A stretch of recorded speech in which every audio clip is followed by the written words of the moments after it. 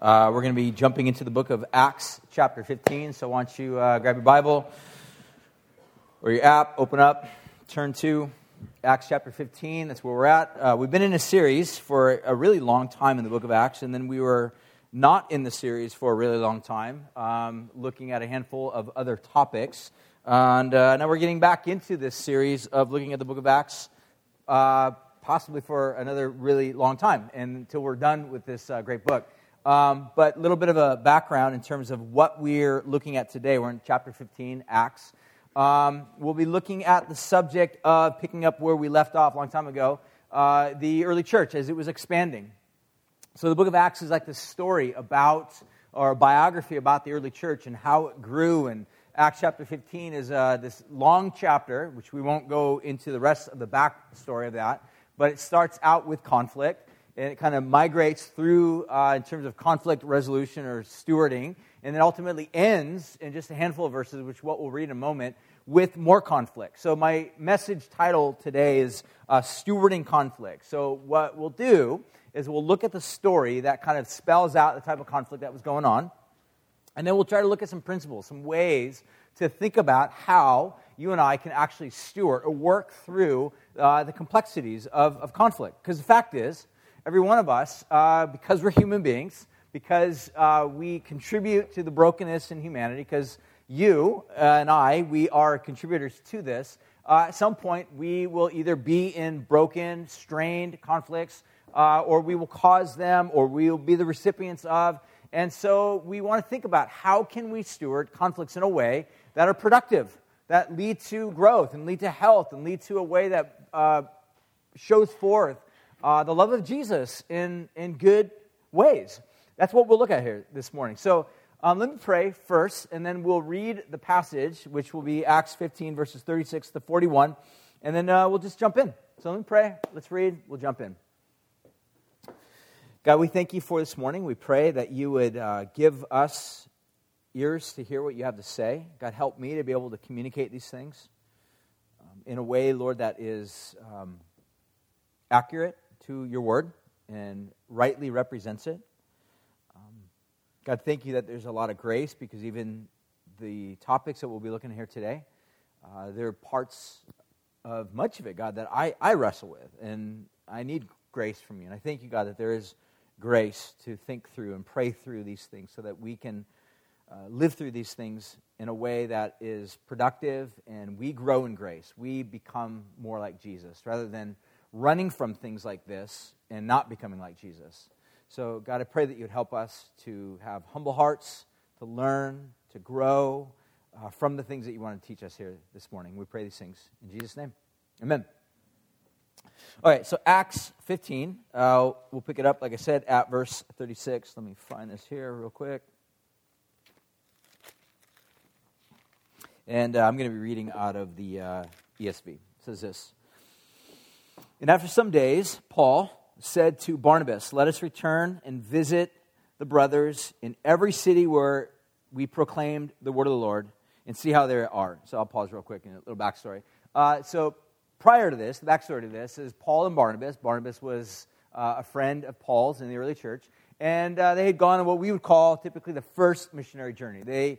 Part of this missionary journey, do we have a map? I think I had a map. Cool, awesome. So here's the map. So if you follow that red line, they kind of went up into the region where it says Lycia, right very center of the map, where it says Asia or Asia Minor. That's all modern-day Turkey, if you're trying to think and figure out as to where that's at. That was predominantly where Paul and Barnabas spent the majority of their time.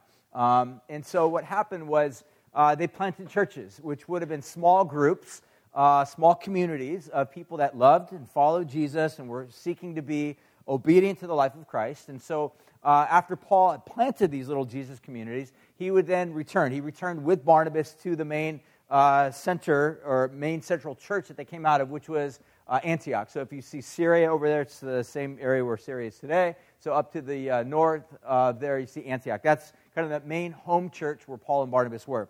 So after some days, it says, whether that was weeks, months, years, we don't really know exactly, but after some days, Paul says to Barnabas, let's go back and revisit the churches that we planted, kind of check up on them, see how they're doing, make sure that everything is doing okay, and that Jesus is being central in all of these places. So everything at this point is fine. And then it goes on to say in verse 37, then Barnabas wanted to take with them a guy by the name of John called Mark.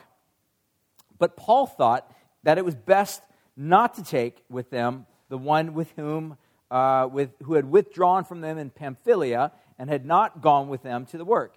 And there was a sharp agreement that had arisen, so that they separated from each other. Barnabas took Mark with him and sailed away to Cyprus. But Paul chose Silas, and he departed, having been commended by the brothers of the grace of the Lord, and they went through Syria and Cilicia, strengthening the churches. So one of the things that we identify real quickly, which we'll come back to in just a moment, is that there was a massive disagreement. This was a major issue in the early church. And so what I want to do is I want to just break this first little section down into three ways. First of all, we'll take a look at the situation that kind of happened, try to unpack, give some bullet points of some of the things to think about. And then what we'll do is we'll try to think about conflict. We'll try to understand some things of what not to do in regards to conflict, and then we'll take a look at some things of what to do in regards to conflict. So let's really try to wrap our minds around the actual storyline of what's happening here, the narrative. So first of all, I want to take a look at the actual situation. I think there's a tendency sometimes to kind of downplay this situation. I was listening to a preacher, and he was just like, hey, it's no big deal. God used this for good, so rather than one missionary journey, he had two missionary journeys, right? God doubled it up, and it's all good. But unfortunately, I think that kind of downplays or minimizes the actual crisis that took place. That there's a reason why Luke, in telling us his story, focused, and the word choices that he actually used was to emphasize that this is a big deal.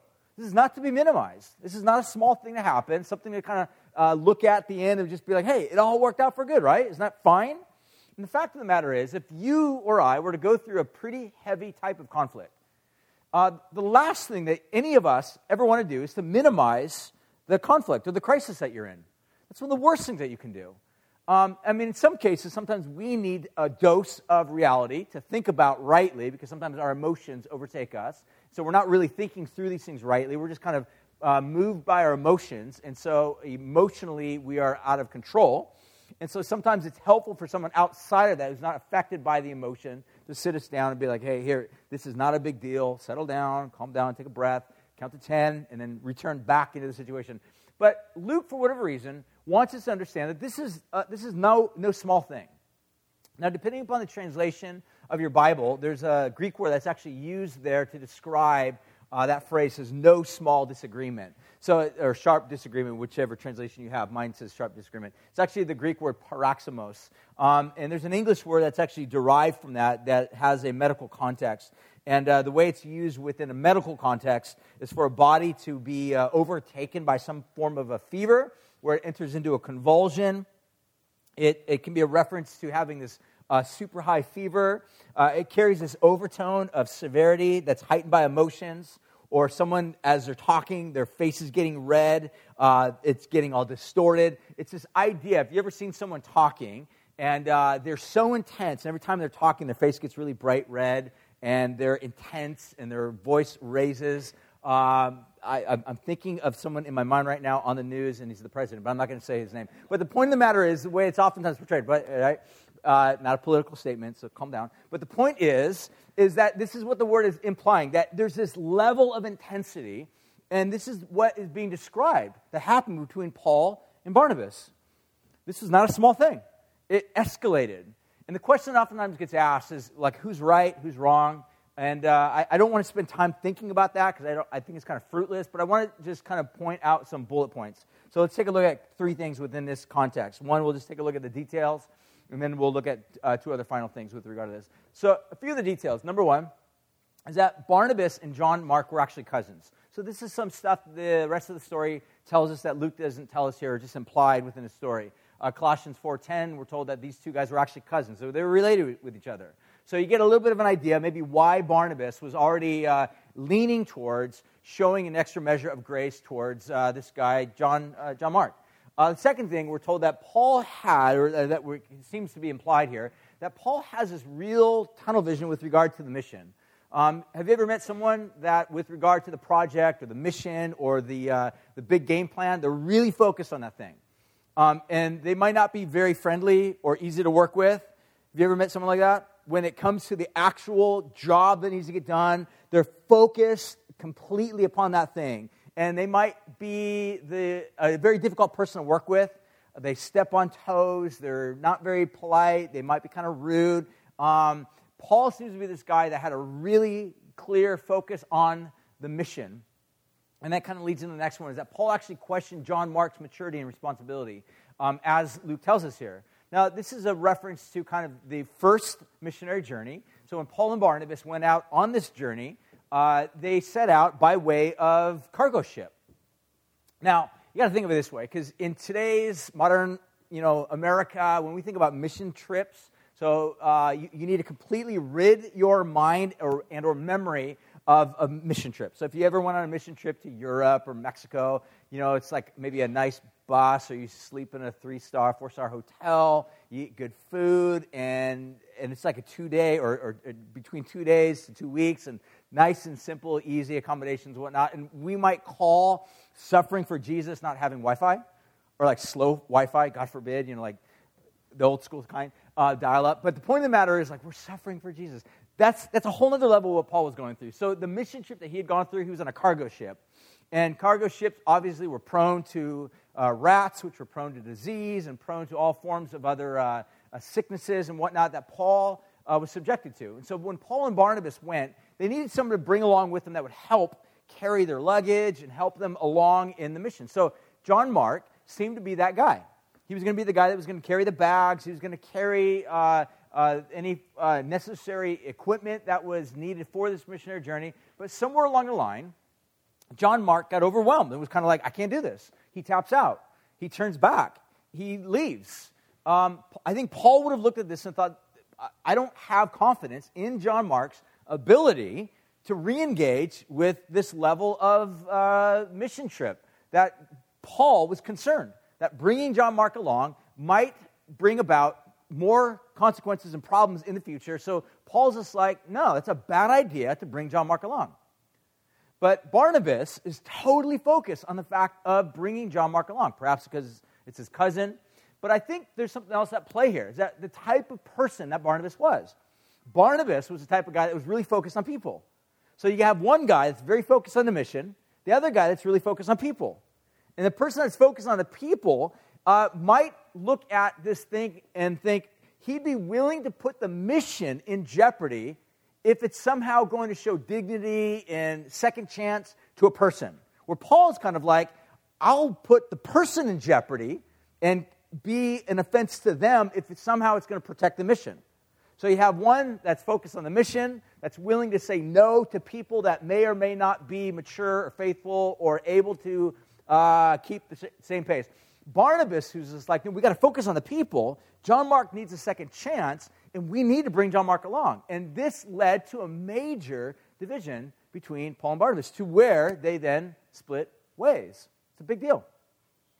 And it's possible, here's another secondary thing to think about, another layer to this, that perhaps, depending upon how you place Galatians chapter 2, the chapter that talks about when Barnabas confronted Peter and when Paul confronted Peter and Barnabas when he came to the church in Antioch. There's a lot of discussion as to when this actually took place, but if this took place prior to this event, then it's possible that maybe Paul is already kind of having some second guesses in his mind in terms of Barnabas's judgment and discernment. Because in Paul's mind, he's going to be going to churches that are not Jewish.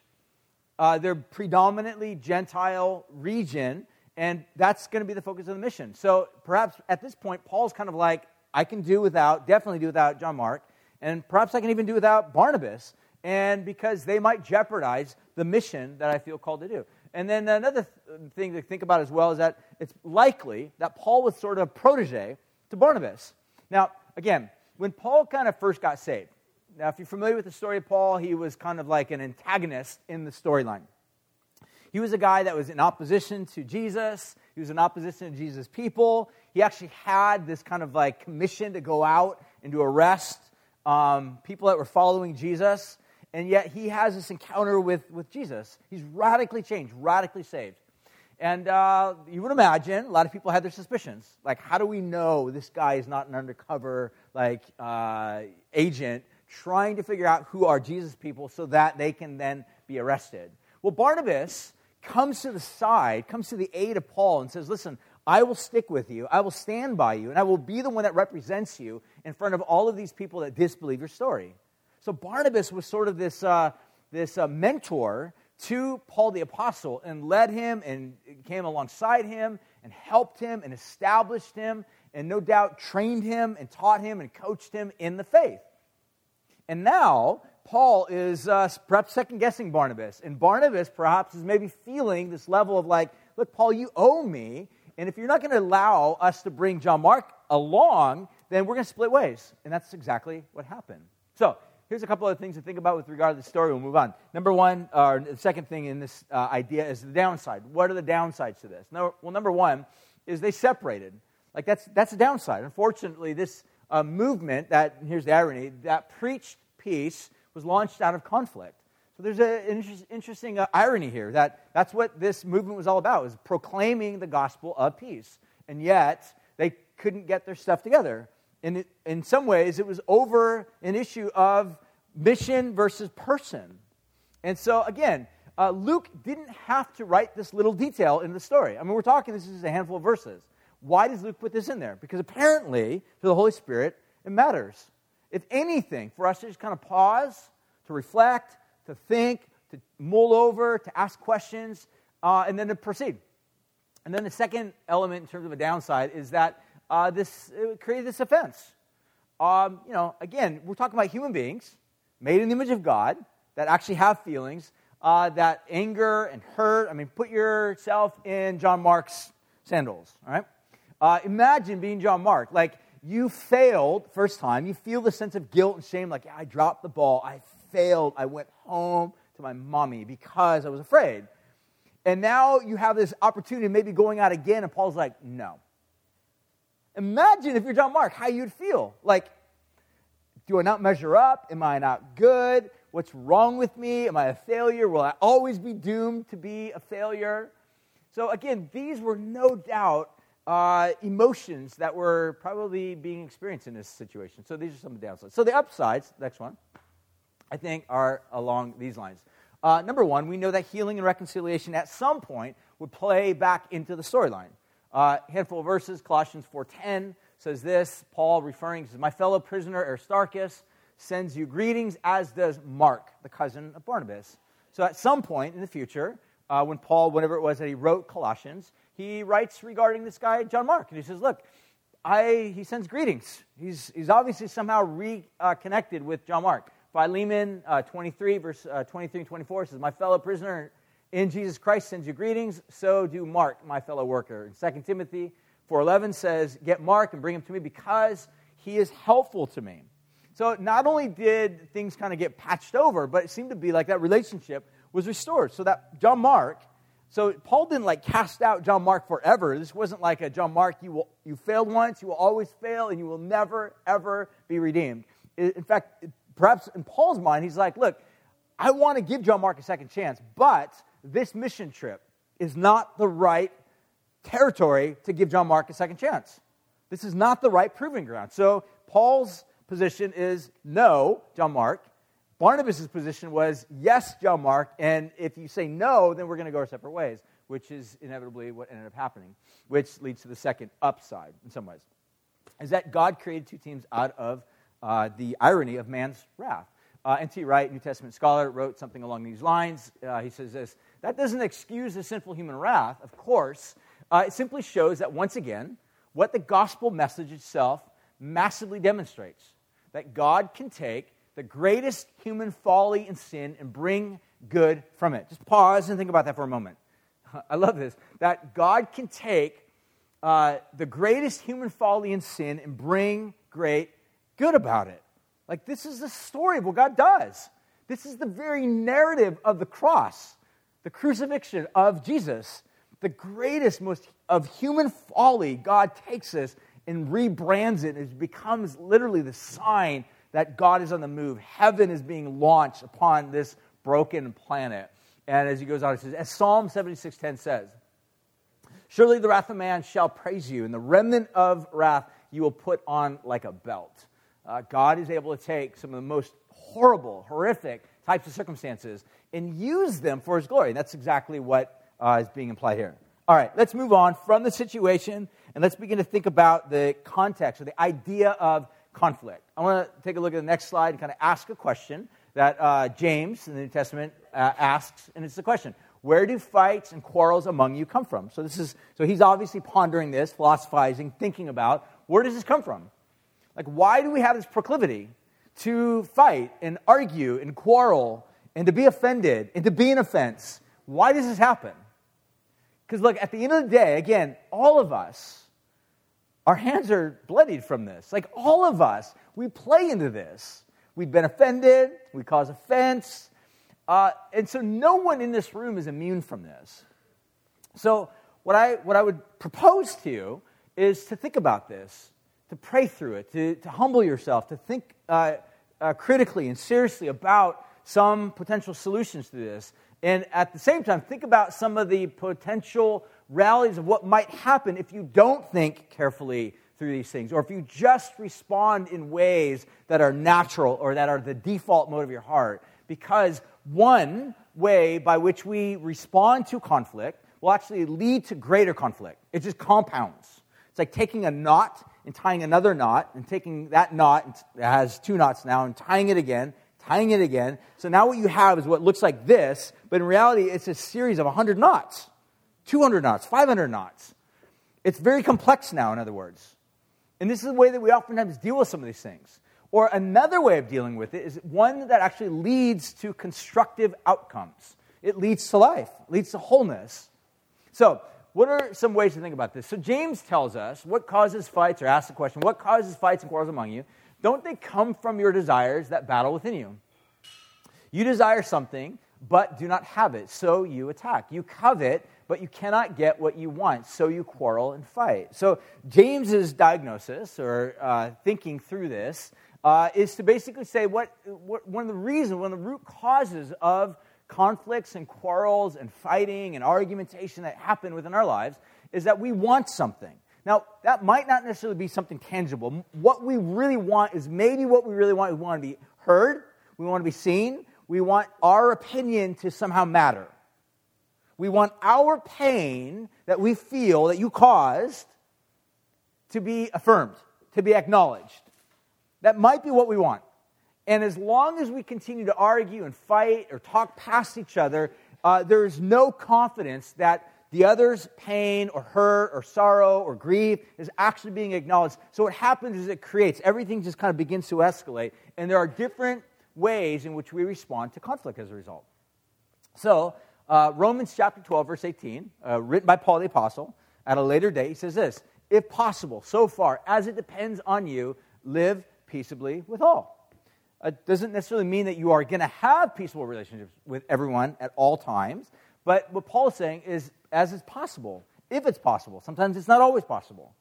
But if it's possible, so as much as it depends upon you, live peaceably with all. So with that, let's jump in and think about some ways in which we can steward conflict. And again, I'm not saying the way we manage conflict. I want to choose my words carefully and say, this is about conflict, stewardship, stewarding conflict, as opposed to just managing conflict. Because I think if it's stewarded well, it can lead to levels of creativity and some idea of constructiveness. And if it's not stewarded well, I think it can lead to brokenness, further brokenness, and compound that brokenness. Okay, so next slide, I want to just talk a little bit about this. There's a guy by the name of Ken Sande. He's actually written a really good book. I'd highly recommend if you've never read it. He's actually a lawyer, trained as a lawyer, and has invested his life into the church and serving the church. And he's written some great material, great books. He's got a website you can check out. I think it's thepeacemaker.net or something. I don't know. You can just Google it and find out. But what he does, he basically writes down there's 3 different ways in which we oftentimes deal with conflict. On the one hand, we are having these either peacemaking responses, or he says peace-faking responses, or peace breaking responses. I'm going to look at each one of these as we go. So first of which I want to look at is some ways in which not to actually deal with conflict. So number one, these are some ways or some things not to do when you and I face conflict.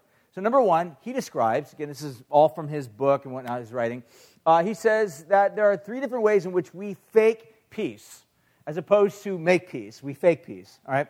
He says this, number one, we are kind of in a state of denial, where we deny that really something has happened. We pretend that the conflict doesn't exist or refuse to do what we need to do in order to make this thing work out. So we deny and we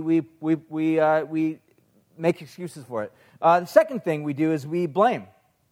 So instead of taking responsibility for our choices, we escape consequences by blaming others. And this is something we oftentimes, all of us, are prone to. I mean, this is, again, integrated into actually very human nature. If you read the very third chapter of the Bible, Adam and Eve are literally, they're blaming each other. Adam blames Eve, Eve blames the serpent, and on down the food chain it goes. There's this constant, ongoing form of blame, and we are all prone to it. And he's saying that this is actually a way to avoid making peace. It's actually faking peace. It's not dealing with peace. It's not making peace. It's faking it. So he describes it as blame. The third of which he says is to run away. And he describes it that we can try to pull away, we ignore it, we run away. And one of the things I think is important to state about this is that if in the context of abuse, so if it's physical, sexual, emotional, if that type of abuse is happening, I would suggest that running is actually your best defense in this circumstance. You have to run. This is to distinguish various forms of conflict in our lives. So there are typical types of conflict that oftentimes we face throughout life, and then there are oftentimes really heavy, hardcore, difficult, challenging types of conflict that need to be dealt with within a different context. And I would put this in the context of abuse. So physical, sexual, emotional forms of abuse are taking place.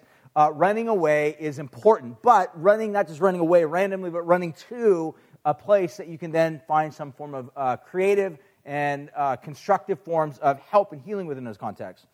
But in the idea of running away, this can be just simply, again, pulling away physically, going to another church, going to another Bible study, going to another marriage, going to another relationship, going to another set of apartments, away from, going to another family, various forms of running away. Or in an ultimate sense, suicide is the ultimate form of running away.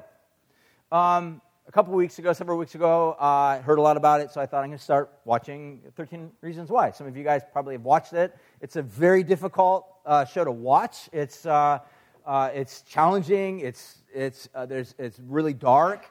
But I think at the end of the day, there's a message that needs to be heard and thought through and critically analyzed, honestly. Like critically thought through and analyzed.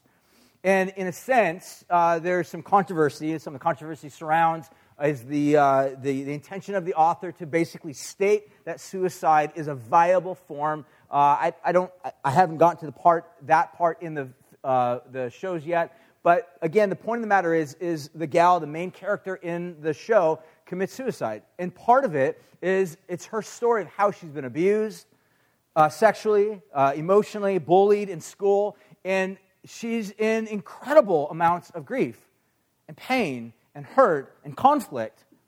And so rather than others around her being able to be constructive voices helping her walk through this, they're either ignoring it by way of some of her close friends or missing it because they're just not listening, or they're minimalizing it.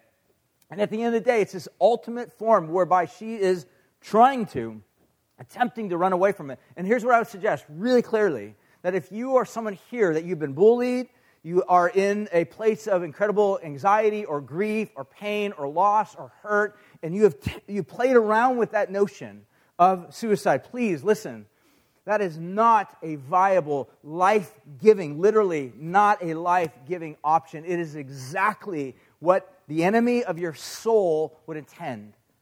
Jesus said clearly that the devil is a liar and a murderer from the very beginning. His aim is to somehow subvert and to trick us into assuming that there are no other options in life and dealing with processing our grief, that suicide is ultimately the only way to run away from our grief and our loss. And I want to suggest to you, say to you clearly, that there are other ways to deal with grief and loss and conflict. That at the end of the day, you are made in the image of God. God sees you as incredibly valuable. That the very feelings of not being heard, not being seen, that you may be going through in this life, God hears, God sees, and God loves you.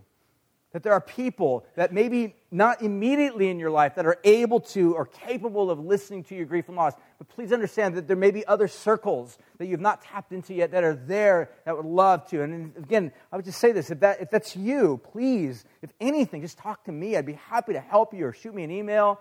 I'd be happy to help point you in the right direction. But what the author of this book is basically saying is, at the end of the day, running away is a form of not dealing with conflict that leads to a place of destructiveness. The second thing I want to take a look at is, in terms of what not to do, is what he describes on the other end of this list is peace-breaking responses. And these come in the form of put-downs, and this is the idea of just harsh, cruel words that are spoken to other people. He describes gossip.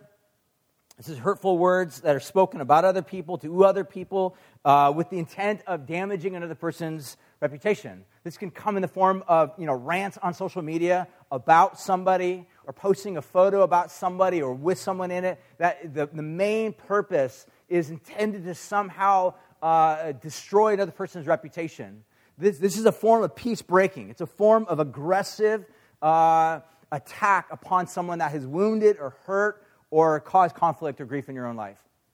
And it really takes the sense of grief and loss and pain and just simply smudges it all around the world. It never does. It never mops it up. It never takes it away. It just simply spreads it. And it's this vicious cycle that just keeps going and going and going. At some point, something's got to give. And so this leads to the third thing that he points out is literally fighting. This is physical force or brutality that oftentimes ends up happening. Murder in the ultimate sense, this is where murder comes from. People kill because you've done something to me, you've wounded me, you've made me angry, I'm aggressive. Rather than taking my aggression to a place that is constructive, I use my aggression to somehow bring hurt and pain in the ultimate sense upon somebody else. And this is the idea that's really unpacking in terms of the idea of peace-breaking responses. So let me finish on this last one. I'm done here. So what can we do? What can we do? So these are some examples of things we shouldn't do, that oftentimes we play into, we do. Those are the narratives that oftentimes define us. We're all guilty to some degree, some form, or some shape of this. But what are some of the things that we can do? And this is what Ken Sande writes. Number one, we could overlook an offense. Now, obviously, this is sort of like an entry-level offense. Now, most of the offenses that you and I encounter daily, weekly, monthly, are oftentimes entry-level offenses. And it doesn't feel entry-level at the time, right? When someone says something to you or doesn't acknowledge the fact that, you cleaned the kitchen or you did your chores or you did something kind for someone else, when they didn't acknowledge that, now you're offended. We oftentimes allow that offense to settle in our hearts and become this stew of destruction and hurt and anguish and frustration. And so the first thing he says that we can choose to overlook the offense. Now, the fact is that if this is something that's really intense, really bad, you can't overlook it. And we'll look at some other ways to think about this. But in most cases, we can choose to forgive a wrong action. We can walk away from this conflict. And this ability to overlook a minor offense is really a character trait of wisdom. So listen to how Proverbs chapter 12 describes this. Solomon wrote the Proverbs, and these are these like little nuggets of wisdom.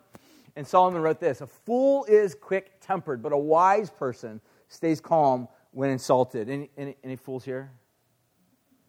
That's me. I'm raising my hand. Yeah, I get two hands. That's me. I'm that guy.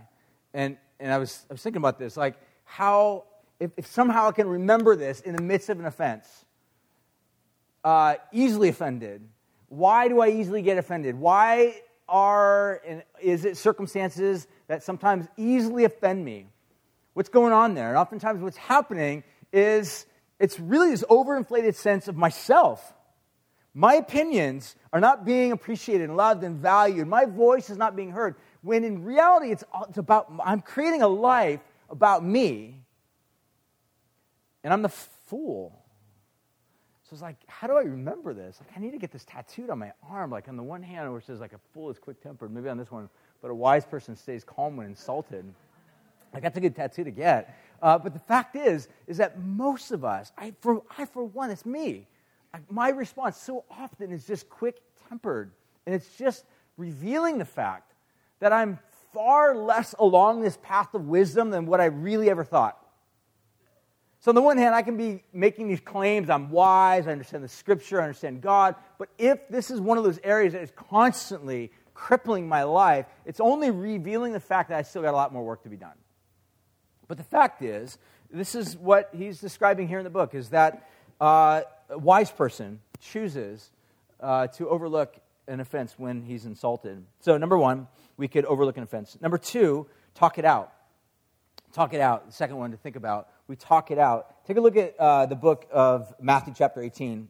Matthew 18 says this. So in some cases, offenses are not that easy to get over because it's more complex than that. I mean, if you know anything about any form of relationships, you know that they're not always that easy. So sometimes they can get challenging and difficult, and they're complicated. And when an offense happens, it's not enough to just sweep it under the rug and forget about it, because sometimes some things just simply don't go away like that. So you need to talk to people. And here's what I would suggest. Here's what actually Matthew suggests, or Jesus suggests by way of Matthew. He says, if your brother or sister sins or offends you, another translation, go and point out their fault, just between the two of you. And if they listen to you, you've won them over. So the aim in what Jesus is teaching here is to win them over. It's basically, in other words, it's a form of reconciliation. You have become reconciled, brought back into right relationship, that person that you formerly had a grievance or an offense with. And up until that point, there was this distance, this gap, and an offense had happened, an injustice took place. And what Jesus is saying, the way that you get past that, the way that you break down that barrier, that wall, is you talk about it, you go to that person. And this is a challenge for a lot of us, because a lot of us, we don't like to confront those things. There's that word that we hate. It's like the C word that we try to avoid at all costs. It's confrontation. We don't want to confront things. But here's what Jesus is saying, really, is that if we choose to not obey him and think through this carefully and critically, then we allow that offense to continue to remain, and it begins to stew, and it begins to cultivate, and in a sense, what ends up happening is this thing becomes this cancer that begins to spread. So where, for example, in the book of Hebrews, it says it becomes like this root of bitterness that begins to spring up within us. And if it's not cut down, if it's not removed, it then begins to poison other people. We begin to talk about that person that has offended us to other people. So the solution would be to either forgive it, to just simply forgive that person their offense, and if you can't do that, then you go to that person and talk to them. Not by way of texting. I mean, in some cases, you need to start out with an email, that's fine, or a phone call or a voice message. But ideally, if it's possible, do it face-to-face. Go out to coffee with them, sit down with them in their office, hang out with them, go out to dinner, maybe invite them over to your house, bless them with a meal. I mean, think about that. That may sound shocking, like bless the person that offended you. Yeah, isn't that the gospel? Isn't that what God did to you? This is exactly what we're called to. This is what the gospel is about. We have a God that showers blessing upon us, even though we at one point had offended the Almighty, yet he loved us. But we talk through it, we work through it, and it's not always that easy. It's challenging, but sometimes when you press through that, it involves asking questions. And I would suggest that if you are in a context like this, you don't start out by saying, why are you such an idiot? Why did you do this? You maybe ask clarifying questions. Hey, there's a circumstance that happened, and you said this, or at least I had heard it this way. Is this what you meant when you said this? Because this is how I heard it. You ask clarifying questions. And you give them the opportunity to, maybe they might respond by saying, yeah, that's exactly how I wanted you to take it, because you offended me, you made me mad, and so I said something back to you that was offensive. Or they might say, that's not at all what I meant. That's not how I intended it, and I'm sorry if it came out that way. Now you have this pathway of healing unfolding right before your eyes. And you have won your brother or your sister. You're back to relationship again. Sometimes it doesn't work that easy. Sometimes it's more complex than that. Sometimes you sit down with that person, and maybe the way that you confronted that person was aggressive. Maybe you came out with guns blazing, you were attacking, and it actually compounded it now to where it's really bad. Which leads to the third thing, which he points out, which Jesus actually says in Matthew chapter 18, verse 16, which leads to the next one, that sometimes we have to get help from other people. We have to bring other people into this context and talk to those people that we have had offense with to somehow work through this. This can come in three forms. One, coaching. This could be just somebody from the outside that's coaching us. We're asking their input. We're saying, hey, what should I do in this circumstance? And they're coaching us through. They're just saying, I would suggest write this email, and before you send the email, why don't you send it to me, and I can take a look at it, make sure that you don't have any words that are, barbed, right? Barbed, like barbed wire, barbed. It's like this intended, this subversive attack. It's a coach. The second way might be by way of form of mediation. This is someone who's participating with you, engaged in this conversation, and their main objective is to remain objective, right? To not become biased, but to just listen to both sides, to help bring about some form of constructiveness within the context. The third is by way of what we would call arbitration. And this is somebody who's helping us to make a decision for us. Sometimes things can't be resolved within a conflict. The idea here is to get help from others. Listen to what Matthew says, or Jesus says within Matthew chapter 18. He says, and if they will not listen, this is the one-on-one context. He says, if they will not listen, take one or two others along with you, so that every matter may be established by the testimony of two or three witnesses. And again, the main objective here is to bring about some level of reconciliation, reconnectedness. Now, that being said, there are going to be occasions when it will not always work out. There are occasions, for example, in the book of Acts chapter 15, with the story that we just read. That story did not end with everybody feeling all hunky-dory. It literally ended with people having hurt feelings, crushed egos, feelings of abandonment, feelings of frustration, feelings of angst and anguish, and they ultimately departed and went two separate ways. And again, I think Luke is intending to write this to simply say, look, the church is filled with broken people, yet God is big and He's able to make good out of broken people. Still. So the point is that hopefully, if we're open, God will give us grace to be agents of reconciliation. In some cases, if reconciliation is impossible, if in some cases the circumstances that you have been a part of, maybe abuse, maybe you've been abused, been taken advantage of, maybe the people that you have been interacting with are manipulative and manipulators, there may not be any basis for reconciliation.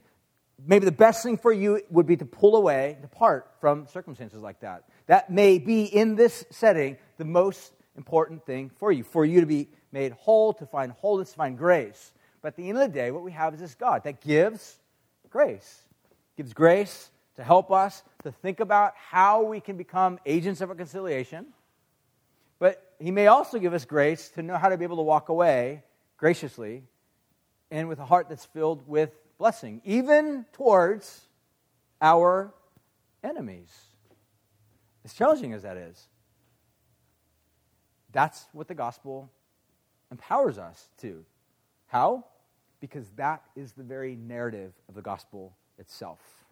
That we, Bible tells us, we're at one point at enmity with God. That's what sin is. That's what rebellion is. That's what basically saying, God, I want to do things my way ultimately amounts to. It amounts to me basically giving God the middle finger, being like, I don't want your interjection, your ideas, your concerns in my life. I want to walk my own path. And yet God, out of incredible love, reaches out and rescues us, taking the offense on the cross.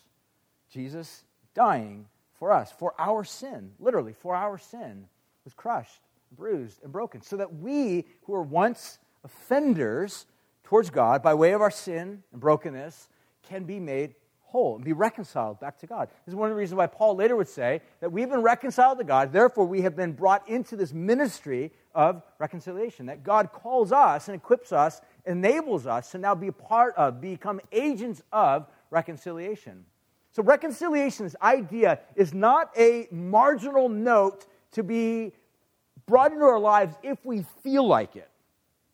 Reconciliation is the very center of the gospel. It is what rescued you, is the fact that God reconciled you to himself and then calls us. So again, I believe that God will give grace if we have open hearts to say, God, I want to learn, I want to grow in this. And in the meantime, as we learn to steward conflict, what happens for us is we become more like Jesus. We learn how to forgive others that have hurt us. We learn how to engage and talk with people in ways that are actually constructive, and by way of listening to other people, maybe listening to other people's grievances about us. So let me tell you, that's painful. But how do we grow? I mean, let's say, for example, if you're going to go run a marathon, you need someone that has run marathons before. I can't believe, and I can't figure out why people would run, but if that's your thing, that's fine. But the fact of the matter is you need somebody who is better than you to come into your life to coach you, to lead you along. To speak in your life, to tell you, hey, the way you're running is totally wrong. Or to tell you the way that you're breathing is not right. You need to do this and follow this pattern in this rhythm. Or you need to wear these shoes. You need to stop wearing Vans. Those are not good running shoes. You need to listen to somebody who knows more than you, who's been on that path, who's done stuff beyond you, and they coach you. The same is true in walking with Jesus, that it's about opening our hearts up, becoming vulnerable. The Christian life is what many have described as cruciform. Cruciform is literally just taking the shape of the cross. It's putting your arms out. It's the life of Jesus, arms out. Look, think of it this way. When we put our arms out, that allows others to hurt our heart, as opposed to taking the posture where we are protecting ourselves. We're closed. The life of Christ is cruciform. And this is what Jesus invites us into, and at the same time helps us, enables us to live a life that's like him. First and foremost, by recognizing that Christ comes to us not with fists raised, not ready to engage us in conflict as a peace breaker or as a peace faker, but as a peacemaker. He invites us to trust his work for us and then employ us into his kingdom to be a part of that work. So, I'm done. We're going to respond. We're going to sing. And I want to invite you to respond and to sing and to think about this. I'll have the worship team come on up. Why don't we all stand and I'll pray over you guys, and let's just do some business with God. Because for some of us, let's all stand. 1, 2, 3. Stand. There we go. Good job.